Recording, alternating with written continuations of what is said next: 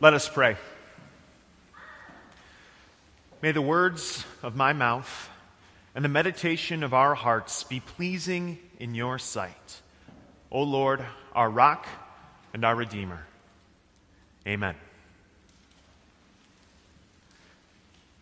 You are what you eat. I remember hearing this phrase often when I was little. It was never for a good reason, of course. A late evening with a heaping bowl of ice cream, 3 corn dogs, and a bowl of cereal. If I complained to my mom that my stomach hurt, she would respond, "Well, Jacob, you are what you eat." Now, an unfortunate morning, fueled by 2 cups of coffee and 2 donuts, followed by a mid-morning crash, I can hear those same words from my mom echoing in my mind. You are what you eat. Now, as interesting as this phrase is, and as often as maybe you've heard it too, it doesn't apply to everything in life, right? You aren't literally what you eat. Food doesn't determine everything about you. So this morning, let's try something a little different. Maybe something that applies further. Let's take this idea one step further. Maybe you and I could say to one another, you are what you do. You are what you focus on and what you devote yourself to. All those little things added together, that makes up who you are. A parent, a student, a child, a friend, a worker. And the same applies to a group of people. You are what you do. A group of people working together, pooling their resources and their time, like a team, a business, a family, or even a church. You are what you do. But with countless different things that our church could focus on and devote ourselves to, what is best? We could focus on improving different things and learning different things and studying all different things, but what should our church be devoted to? People have been asking this question for a long time. You can look back throughout history and see different answers from different churches, many of them devoting themselves to good things that were useful for the people in the congregations and for those in society too. Even today, people are asking this question: what should a church be devoted to? You can look at books like Simple Church or others that try to tell you what the best option is. And maybe you've even wondered this yourself. What should our church be devoted to? What should faith be focused on as you bring your time and your talents and your gifts to the ministry here? Well, there are many different places that we could look to for answers about this question. None of them will suffice. Instead, we have a better place that we can look to. Here before us in the words of Holy Scripture, as we see the very first church in the words of Acts 2. There we get to see what the very first church was focused on and devoted to. In Acts chapter 2, the church is just a fledgling. Right before the words that we have before us are the events of the day that we call Pentecost. Right before Jesus ascended into heaven, he gave his disciples instructions. And the first thing that he told his disciples to do was to wait. Yes, to wait, to stay in place, because he promised that he was going to send a gift to them, the gift of his Holy Spirit, who would empower them for the work that they were going to do. And 10 days after Jesus ascended into heaven, he sent that gift that he had promised to them. The sound of rushing wind, flames on the tops of the heads of the men who were gathered there that day. Everyone speaking in different languages that they'd never spoken in before. And men who were previously afraid for their lives, now afraid, no longer afraid, now bold to speak in front of crowds, to proclaim the work of Jesus to those gathered there. But there was one more amazing miracle from the Spirit that might trump all the others on that day. Peter stood up in front of a crowd and preached the word of God, proclaiming to a crowd gathered there what Jesus had done for them, his death, his resurrection, the forgiveness that came through Christ. And the Holy Spirit brought more than 3,000 people to faith that day, all of them being baptized. That fledgling church was suddenly a full flock. So, what did this church devote itself to? Well, here's one thing. All the believers were together and had everything in common. They sold property and possessions to give to anyone who had need. They were devoted to helping one another. Can you imagine what church would look like if we made this our primary focus and goal, helping one another? Some of you might even do this already in different ways. That early church, the members were willing to have less in order to help those who had needs. And many of you do the same thing. It might not look like the exact same practice, selling property and sharing the profits, but it's seen now through gifts that go unnoticed, through events and drives that help other people. This is a good thing for us to do and to be dedicated to together. But what would happen if we made this our only focus and mission, our only goal, the thing that we devoted ourselves to completely? Well, you can see examples in the world around you. Look at charities and other nonprofits doing amazing work helping other people. Or there are even churches that focus primarily on helping others. But what's the danger with doing this?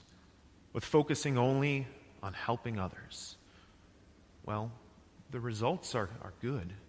People's physical needs are met. But can't a focus on only helping with physical needs lead to us losing focus on something that lasts longer? Because while caring for people's bodies is important, the results only last for a while. And shouldn't the church be focused on something that lasts longer than that?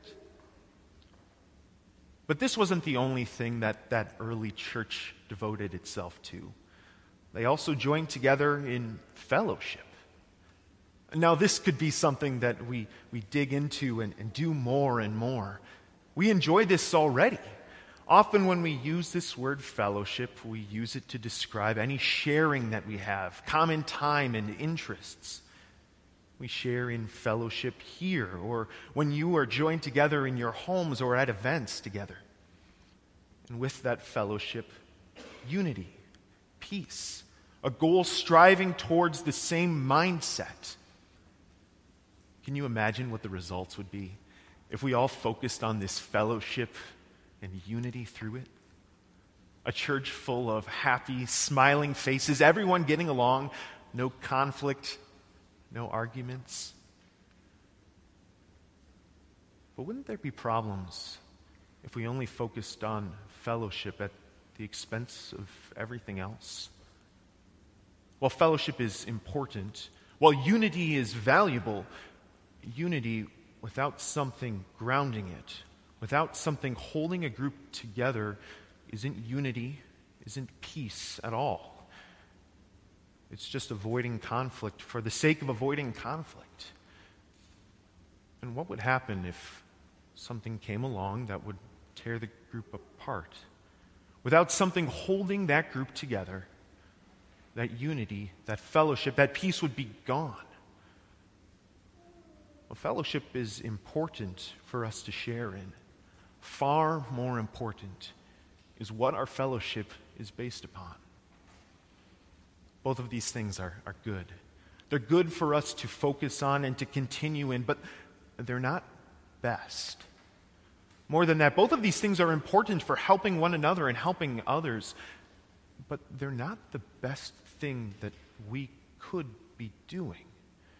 They're not the thing that we should focus on with all of our effort. So what should the church be devoted to? See what held that early church together and what holds our church together. The thing that they devoted themselves to and that we are also devoted to. They devoted themselves to the apostles' teaching and to fellowship, to the breaking of bread and prayer. In the Word of God, we see that we have a greater problem than just looking for something for us to all join together in as an effort as a congregation. We have a greater problem than just searching for an identity that we can share in. Instead, the Word reveals to us what is common to every one of us. That sin is found in all of our lives. That worse than just trying to find a joint effort or something to devote ourselves to, we see that our lives are spiritually empty.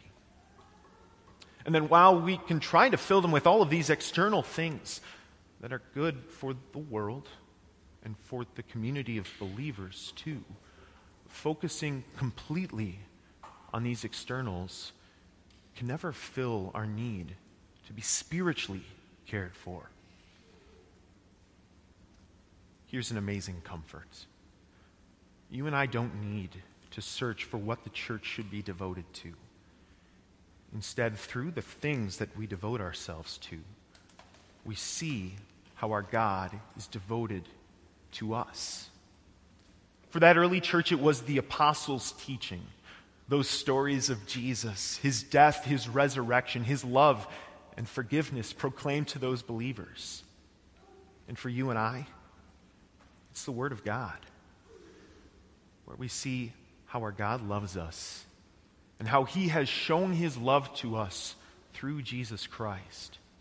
And in Jesus, we see a Savior who's not just dedicated to the external things, but devoted to the very will of God, living and dying for you and for your forgiveness. And that early church, they devoted themselves to the breaking of bread. This is a description of their early practice of communion, celebrating the Lord's Supper as Jesus had instructed them to.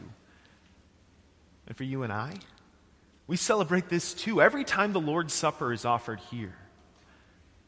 And it's no wonder that we return to the supper again and again. It's no wonder that this is something that still unites the church, because in the Lord's Supper we see how devoted our God is to us. Recall those words you hear every time you receive your Lord's body and blood. Here is my body given for you. Here is my blood shed for you. The body and blood of Jesus given to you. Forgiveness in your hands in a tangible way. God devoted to you through his word and his sacraments. We focus on the same thing that this early church focused on too. Not because we need to find some way to unite ourselves, but rather in the word and the sacraments, we see that God has given us our identity as a church, that he has proclaimed us his dearly loved children. The word was central to everything that these early believers did. It united them. It informed all of their practice. It was the reason for their fellowship and their giving. So, they continued to go back to the word again and again. Every day they continued to meet together in the temple courts, going back to that place where they heard the word of God. And that's our encouragement too, to return to the word over and over, that place where we find our identity as God's dearly loved children. In the world of modern advertising, there are countless techniques that companies will use to try and get your dollar. You're familiar with many of these tactics. There's the bandwagon approach, for example. Everyone is buying our product, so you should buy it too. There are other ideas that they try as well. Flashy ads, low prices, a celebrity endorsement. But there's one more example that's modern that I find incredibly interesting. It's this idea of the personification of a brand. Here's what it is. A company online like McDonald's or Hot Pockets will pretend to be a person. Through what they share on Twitter or Instagram or Facebook, they'll respond to people and share posts in a way that's human-like.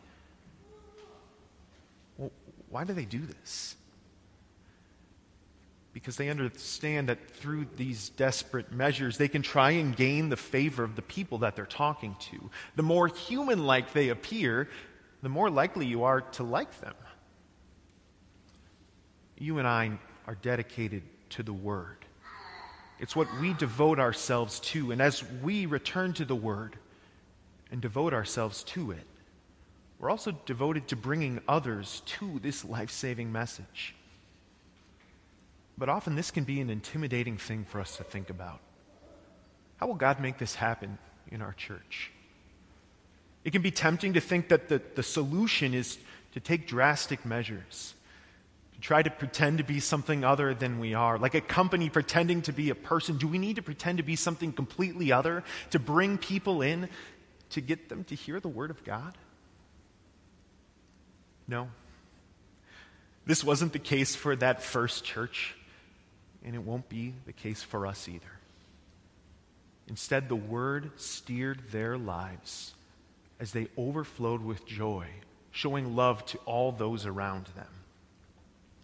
They broke bread in their homes and ate together with glad and sincere hearts, praising God and enjoying the favor of all the people.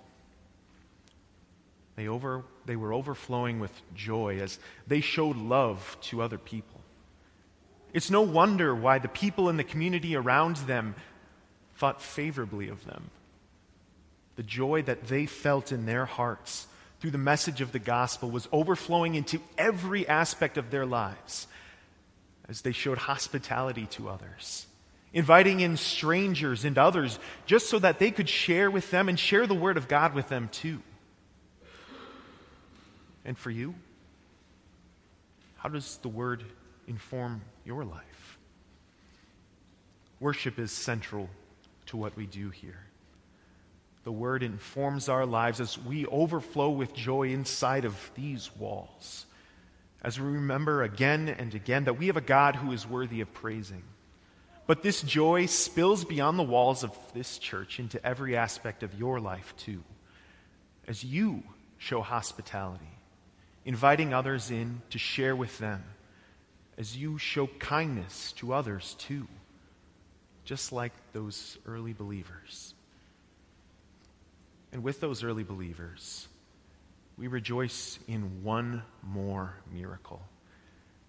We rejoice as we see what God does for His church as we devote ourselves to His Word and His promises. And the Lord added to their number daily those who were being saved. While we might wonder or worry how God will build His church through us, we see that where the Word is, there our God is working for us. We are what we devote ourselves to. And as we devote ourselves to the Word again and again, God promises to bless us and to add to our number day after day. Amen.